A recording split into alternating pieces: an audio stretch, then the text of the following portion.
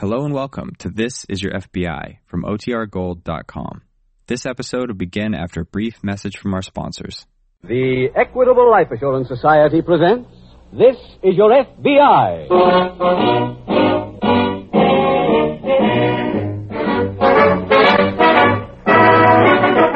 This is the 5th anniversary of This Is Your FBI, the official broadcast from the files of the Federal Bureau of Investigation. Presented transcribed as a public service by the Equitable Life Assurance Society of the United States and the Equitable Society's representative in your community.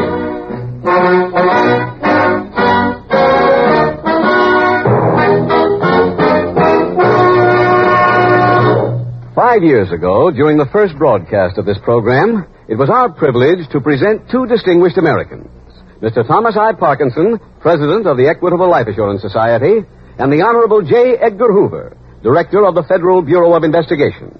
Tonight, 5 years later, we are again privileged to bring you these same two gentlemen. Mr. Hoover will speak to you in person later in the program. Now, we are pleased to present Mr. Thomas I. Parkinson. Mr. Parkinson. 5 years ago, we of the Equitable Life Assurance Society undertook the sponsorship of This Is Your FBI. We did so because we saw in this program a unique opportunity to render a public service, an opportunity to bring to the American public a deeper understanding and a better appreciation of the Federal Bureau of Investigation and its important role in safeguarding the lives and property of American citizens from crime, violence, and conspiracy. It is particularly fitting for the Equitable Society to sponsor such a program because the protection of American homes and American families is our business too. For 91 years we have been promoting security, preserving homes for widows and children, educating youth, providing comfort for elderly men and women, and peace of mind for the millions of people who have joined the Equitable Society. At the same time, life insurance dollars represent another force for good in the economic life of our country. Our investment funds, while earning interest for the members of the society, build railroads and factories, finance homes, participate in a score of industries, help maintain millions of people on payrolls, contributing materially to the highest living standards known to mankind.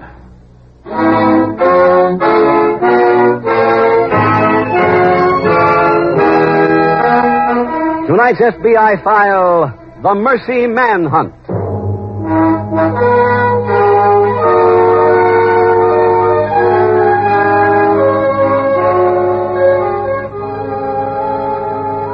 This is Holy Week, and in many different parts of the world, pious people of all religions have one common dream, one common hope for the future.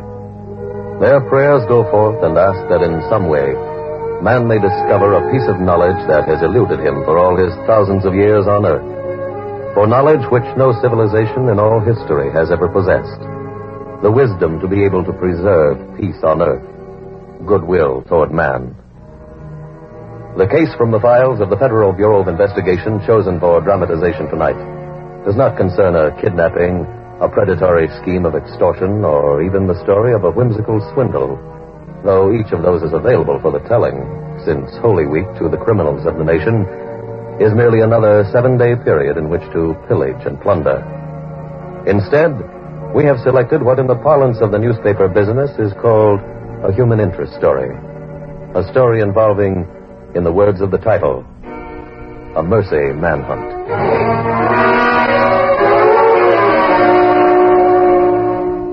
Tonight's file opens at a railroad station in a small western town. FBI Special Agent Jim Taylor stands talking to the station master as a freight train slowly approaches. This is your train, Taylor. You know where my car will be? Toward the back. Huh? Might as well walk down there, huh? Okay. What's this all about? Well, there's been a series of thefts in the last couple of weeks at the freight yard in the city. 2 nights ago, the thieves broke open the seal on a car carrying an interstate shipment. That's what got us into the case. You got any idea who's been doing it? No. We raised a couple of single fingerprints in the last boxcar, but they won't help us till we get us a suspect. Uh-huh. This car that I'm picking up here will be left on a spur at the open end of the freight yard. Some other agents are moving in, and they'll be in different parts of the yard. We'll keep in contact by our walkie-talkies. Well, this is your car, Taylor, and there's the engineer's lantern. You'd better hop aboard. Okay. Want a lift? No, thanks. There we are. Just in time. Bye, Fred. Good luck. Thanks.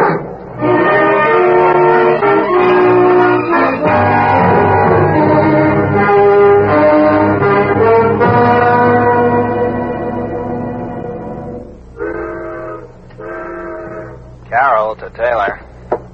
Yeah, Bill? Anything stirring at your end? No. Quiet over here, too. Bill. You see something? Yeah. What? 2 men. Where? You can't see them from where you are. They just climbed out from under the car next to me. What do they look like? I won't have time to describe them, Bill. They're coming toward this car. I'll call the others, Jim. We'll get there as soon as we can.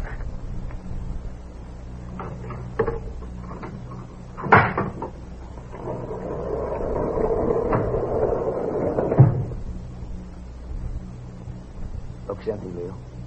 Let's take a look. Give me a hand. Yeah, okay. Yeah. Get the flashlight? You won't need one, huh? You're both under arrest.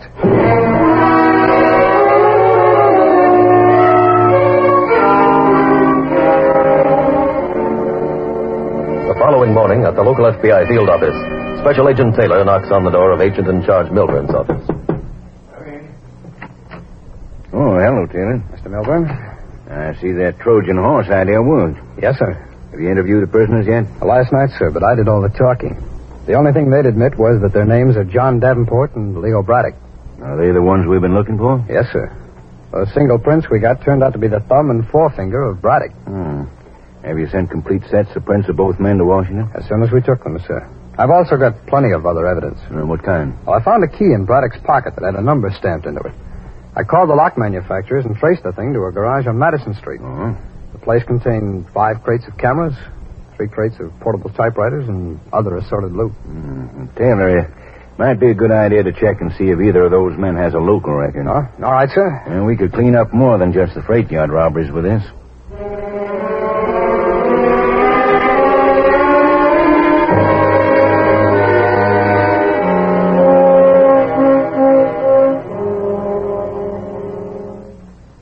Are you Mr. Taylor? That's right, ma'am. I'm Mrs. Davenport. John Davenport's mother. Davenport? Oh, one of the men we arrested last night. Yes. I went over to the jail. They showed me the prisoner who calls himself John Davenport. But he's not my son. No? Well, possibly it's someone with the same name. But it said in this morning's paper that you arrested John L. Davenport, Jr. of 92 Ross Street. That's my address. What does your son look like? I have his picture in my purse. Just a minute. Here you are. Thank you. Yes, you're quite right. This isn't the man I arrested last night. Where did you get that address? From identification in his pocket. Why? Well, you see, I've been led to believe John was dead. Oh. Then I saw the story in this morning's paper. I knew it couldn't be him, but, well, I had to make sure. What happened to your son? He was in a train wreck last month at Westfield. Oh. The car he was in turned over and burned. I was called to come and look at some bodies. I went out there. Man showed me some they couldn't identify. He asked me if one of them was John, and I couldn't tell, Mr. Taylor. Yes, of course. They did find his watch and a ring I gave him for his 23rd birthday. Oh? Where were they? In the wreckage. Mm-hmm. Well, I've got to go over to the jail in a few minutes. I'll tell you what, Mrs. Davenport. I'll try to find out how that prisoner got hold of your son's identification papers.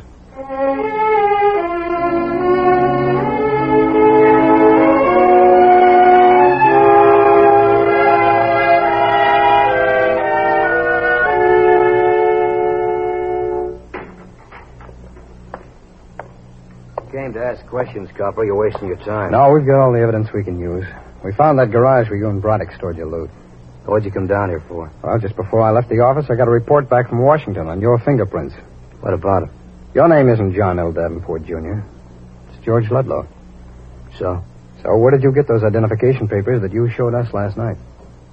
I want him in a crap game. Look, those papers belong to the son of a woman who came to my office today. He was in a train wreck. She doesn't know whether he's dead or alive, and I'd like to help her find out. Do you want to tell me where you got them or not? What's in it for me? Nothing at all. I'm just giving you a chance to do something decent. Now, come on, what can you tell me? Well, I was riding the rods last month. We got close to a town named Westfield, and the train I'm on hits another one coming the other way. Yeah, go on. I'm lucky I get thrown clear without a scratch. And I see a guy's laying next to me. He was a regular passenger. Mm-hmm. I reach into his kick, take out his wallet, and put mine in his pocket. Was he alive? I ain't no doctor. All I know is he was laying there. Was he burned? No. Cut up? No. And all you took was his wallet? That's all I wound up with. What? I took his watch off him and the ring he was wearing, but I dropped him and blew. Oh, why? I heard somebody coming. Mm-hmm. Anything else? No, nothing right now. If I need anything, I'll know where to find you.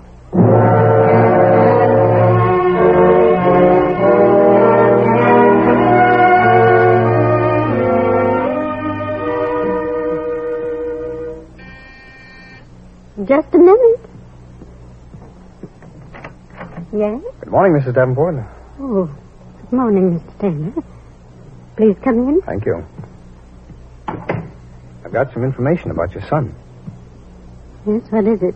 Oh, I took a trip to Westfield yesterday. I went to the hospital where the injured passengers were treated. Oh, I saw the list of people they took to the hospital. It didn't have his name on it. Oh, yes, I know.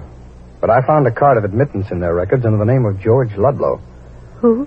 George Ludlow. That's the correct name of that prisoner that you saw. Oh? You see, this Ludlow was on the same train with John, and after the accident, he changed wallets with him. He changed what? Yes. Now, here's my theory. If a survivor identified as George Ludlow is brought into the hospital, then I believe there's a very good chance that your son is still alive.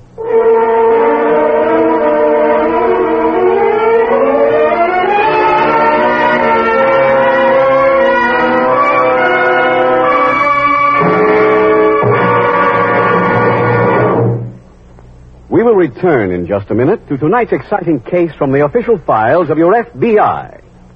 Now I'd like to introduce one of the youngest-looking men of 60 I've ever seen. Well, that's a mighty nice compliment, Mr. Keating. Mr. Thomas, I understand that about 20 years ago you started an Equitable Independent 60s plan. Today that plan is paid up, and you've quit work to enjoy the 3 freedoms that go with such a plan. That's correct. First, freedom from money worries and job worries. Financial independence. Every month, sure as shooting, there's a check from the Equitable Society in my mailbox. You can bet your boots I'll never have to ask anybody to help support me. Second, with the Equitable Independent 60s plan, you're free to live anywhere you choose. Well, my wife inherited a little place in the grand old state of Missouri. That's where we're settled down. Third, you have freedom to do all the things you've always wanted to do. I'm one of those golf maniacs, Mr. Keating. Right now, I'm making up for all the golf I missed when I was chained to my disc. So, all in all, I counted a lucky day when I discovered that I could afford an Equitable Independent 60s plan. It's a fact. You don't have to earn big money to begin an Equitable Independent 60s plan. Ask your Equitable representative to explain why you probably have a big head start towards Independent 60s because of Social Security and life insurance already owned. Often only a small amount of additional insurance is all that's required. A few dollars a week did it for me. Friends, why not take a leaf from Bill Thomas's book? Why not phone your Equitable Society representative without delay? Or send a postcard care of this station to the Equitable Society. That's EQUITABLE. The Equitable Life Assurance Society of the United States.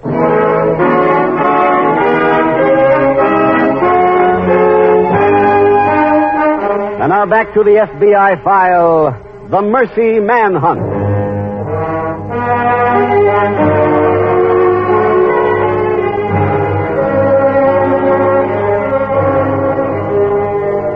Tonight's case from the files of the Federal Bureau of Investigation makes an obvious point, but one which is often either forgotten or overlooked. The profession of law enforcement has many facets.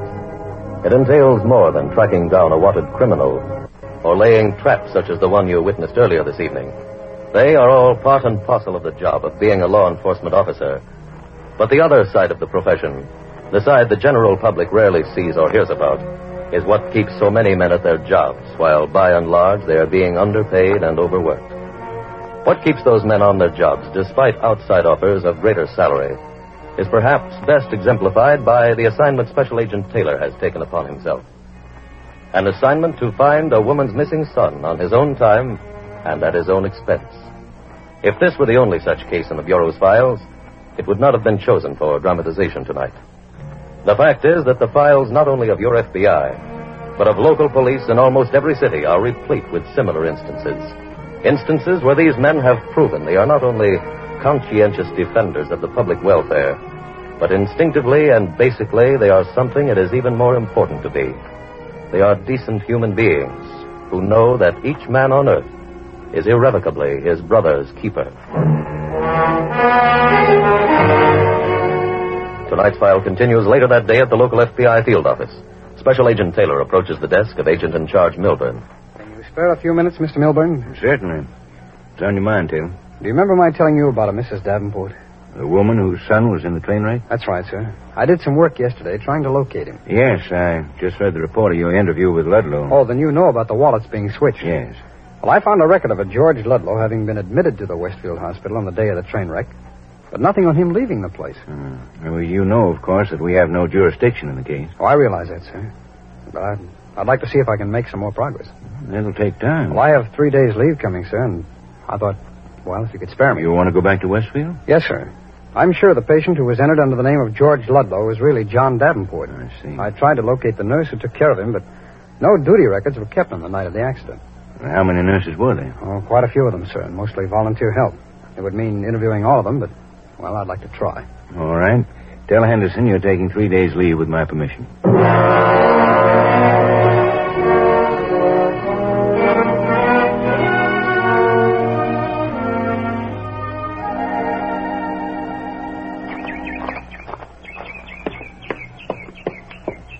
Good afternoon. Good afternoon, young man.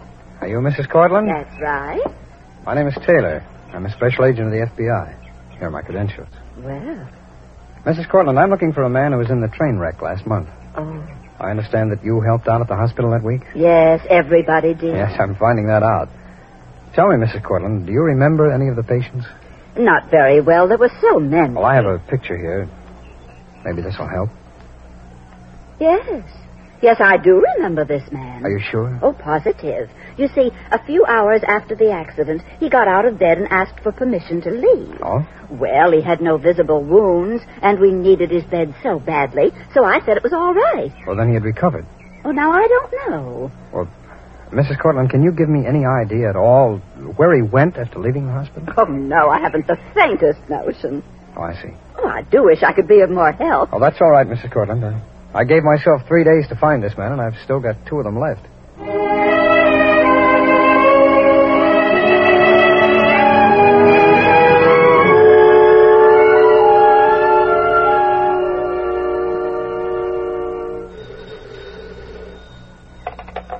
Milburn speaking. Jim Taylor, Mr. Milburn. I thought you might be interested in a progress report.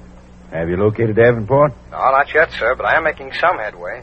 I found the nurse who helped take care of him after the accident. Good. She said Davenport left the hospital under his own power. Well, where'd he go from there? Well, the nurse didn't know, so I asked the Westfield newspaper to run his picture on the front page this morning. Oh, did you get any results? Yeah, a bus driver called in. Said he picked up Davenport in front of the hospital. He remembered him because his clothes were all torn. He looked like a survivor of the wreck. Oh, I see. Well, where'd he ride to? End of the line. The driver said Davenport wouldn't have gotten off there if he hadn't gone through and cleared out the bus. Did he mention where he was headed? No, sir, he didn't. Mr. Milburn, from the little I know about it, my guess is Davenport has got amnesia. It sure sounds like it. There's nothing at the end of the bus line but farmhouses, but I'm going to go down there and see if I can pick up his trail.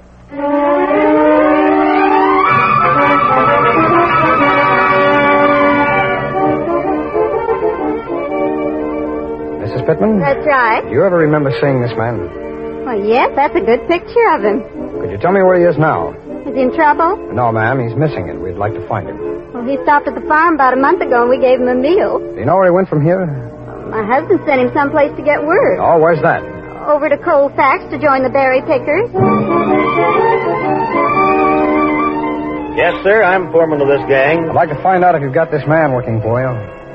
You recognize him? Mm-hmm. Is he here? Nope, he left off picking 2 weeks ago. Oh, do you know where he went? Mm-hmm, to Centerville to pick apples. Oh, thanks very much.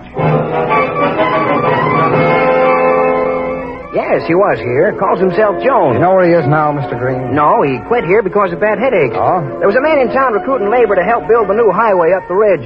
But Jones didn't go with him. Are you sure? Stands to reason. If he was too sick to pick apples. Well, thanks, Mr. Green. I'll go up there and take a look anyway.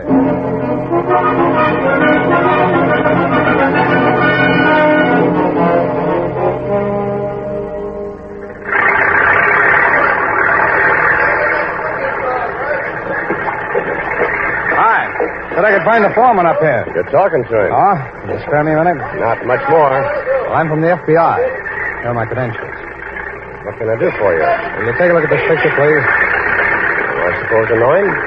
Don't you? No. Have you hired anybody in the last couple of days? Mm-hmm. Let's see. One yesterday and two the day before. And none of them look like the picture. Well, two of them don't. One wears a beard. I don't know what he'd look like without it. Oh? Where is he? See the guy cutting open the bags of cement? Near the mixer? Yep. Thanks. I think I'll go over and talk to him. All right, go ahead. Hello? Hello?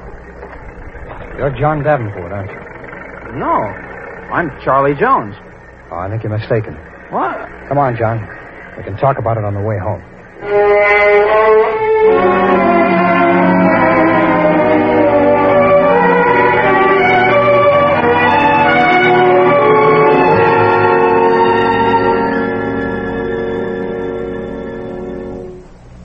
I got here as soon as I could, Mr. Milburn. You're in time, Miss Davenport. When do you expect me? Very soon. Did Mr. Taylor say how John is? Well, I didn't want to tell you on the phone. It seems he's suffering from amnesia. Oh? I don't know whether you're familiar with amnesia or not, but... I know a little about it. Well, then you're aware that he'll undoubtedly require medical attention. Oh, yes. Oh, hello, Mr. Davenport. Hello, sir. Taylor? John's here? Yes, ma'am. But before you see him, there's something you should know. What? All the way down here on the train, I tried to get through to him. Nothing helped, ma'am. He doesn't remember anything or anybody. I'm just grateful that you brought him here. Where is he, Mr. Taylor? He's in that room. Good luck, Mr. Davenport. Thank you.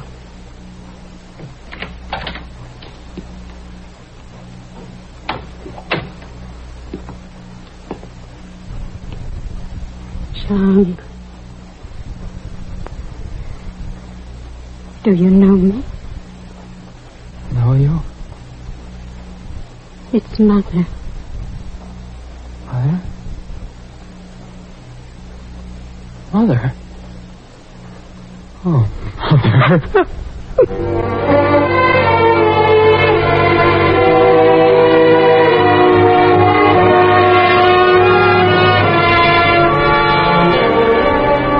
Leo Braddock and George Ludlow were tried and convicted in federal court on a charge of violating the theft from interstate shipment statute, and each sentenced to a 5-year term.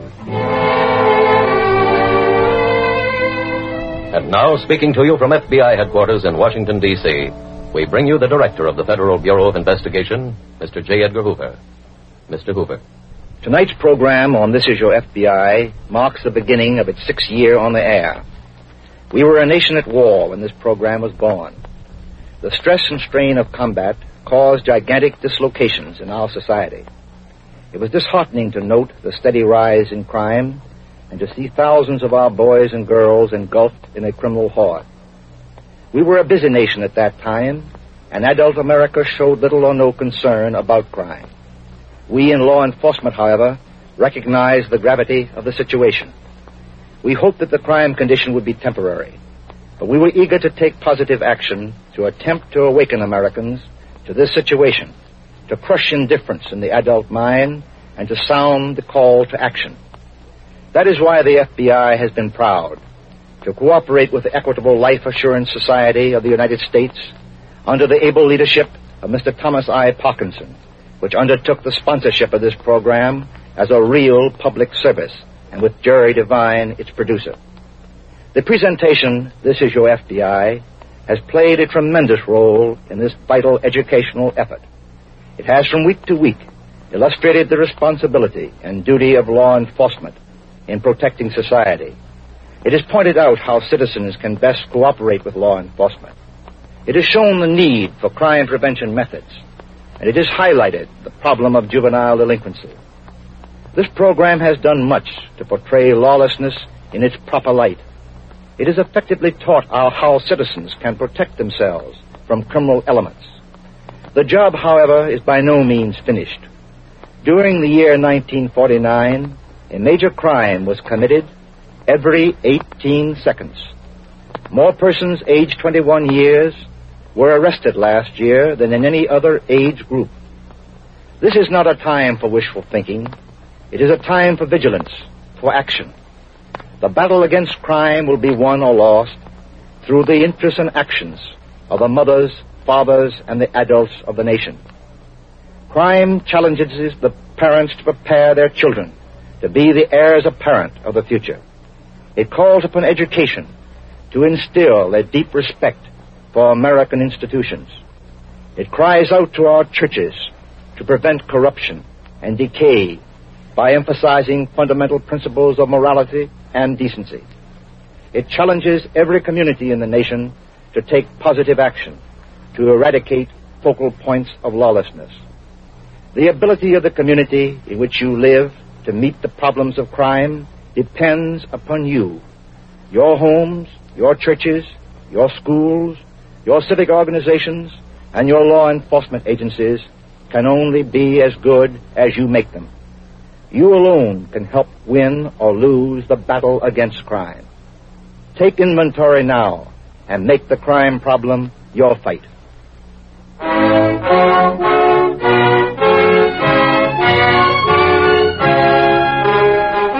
Next week, we will bring you another case from the files of the Federal Bureau of Investigation. A factual recount of the workings of an elusive criminal. Its subject, jewel theft.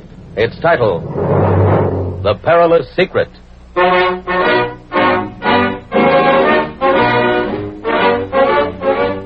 The incidents used in tonight's Equitable Life Assurance Society's broadcast are adapted from the files of the Federal Bureau of Investigation. However, all names used are fictitious, and any similarity thereof to the names of persons living or dead is accidental. Tonight, the music was composed and conducted by Frederick Steiner. The author was Jerry D. Lewis.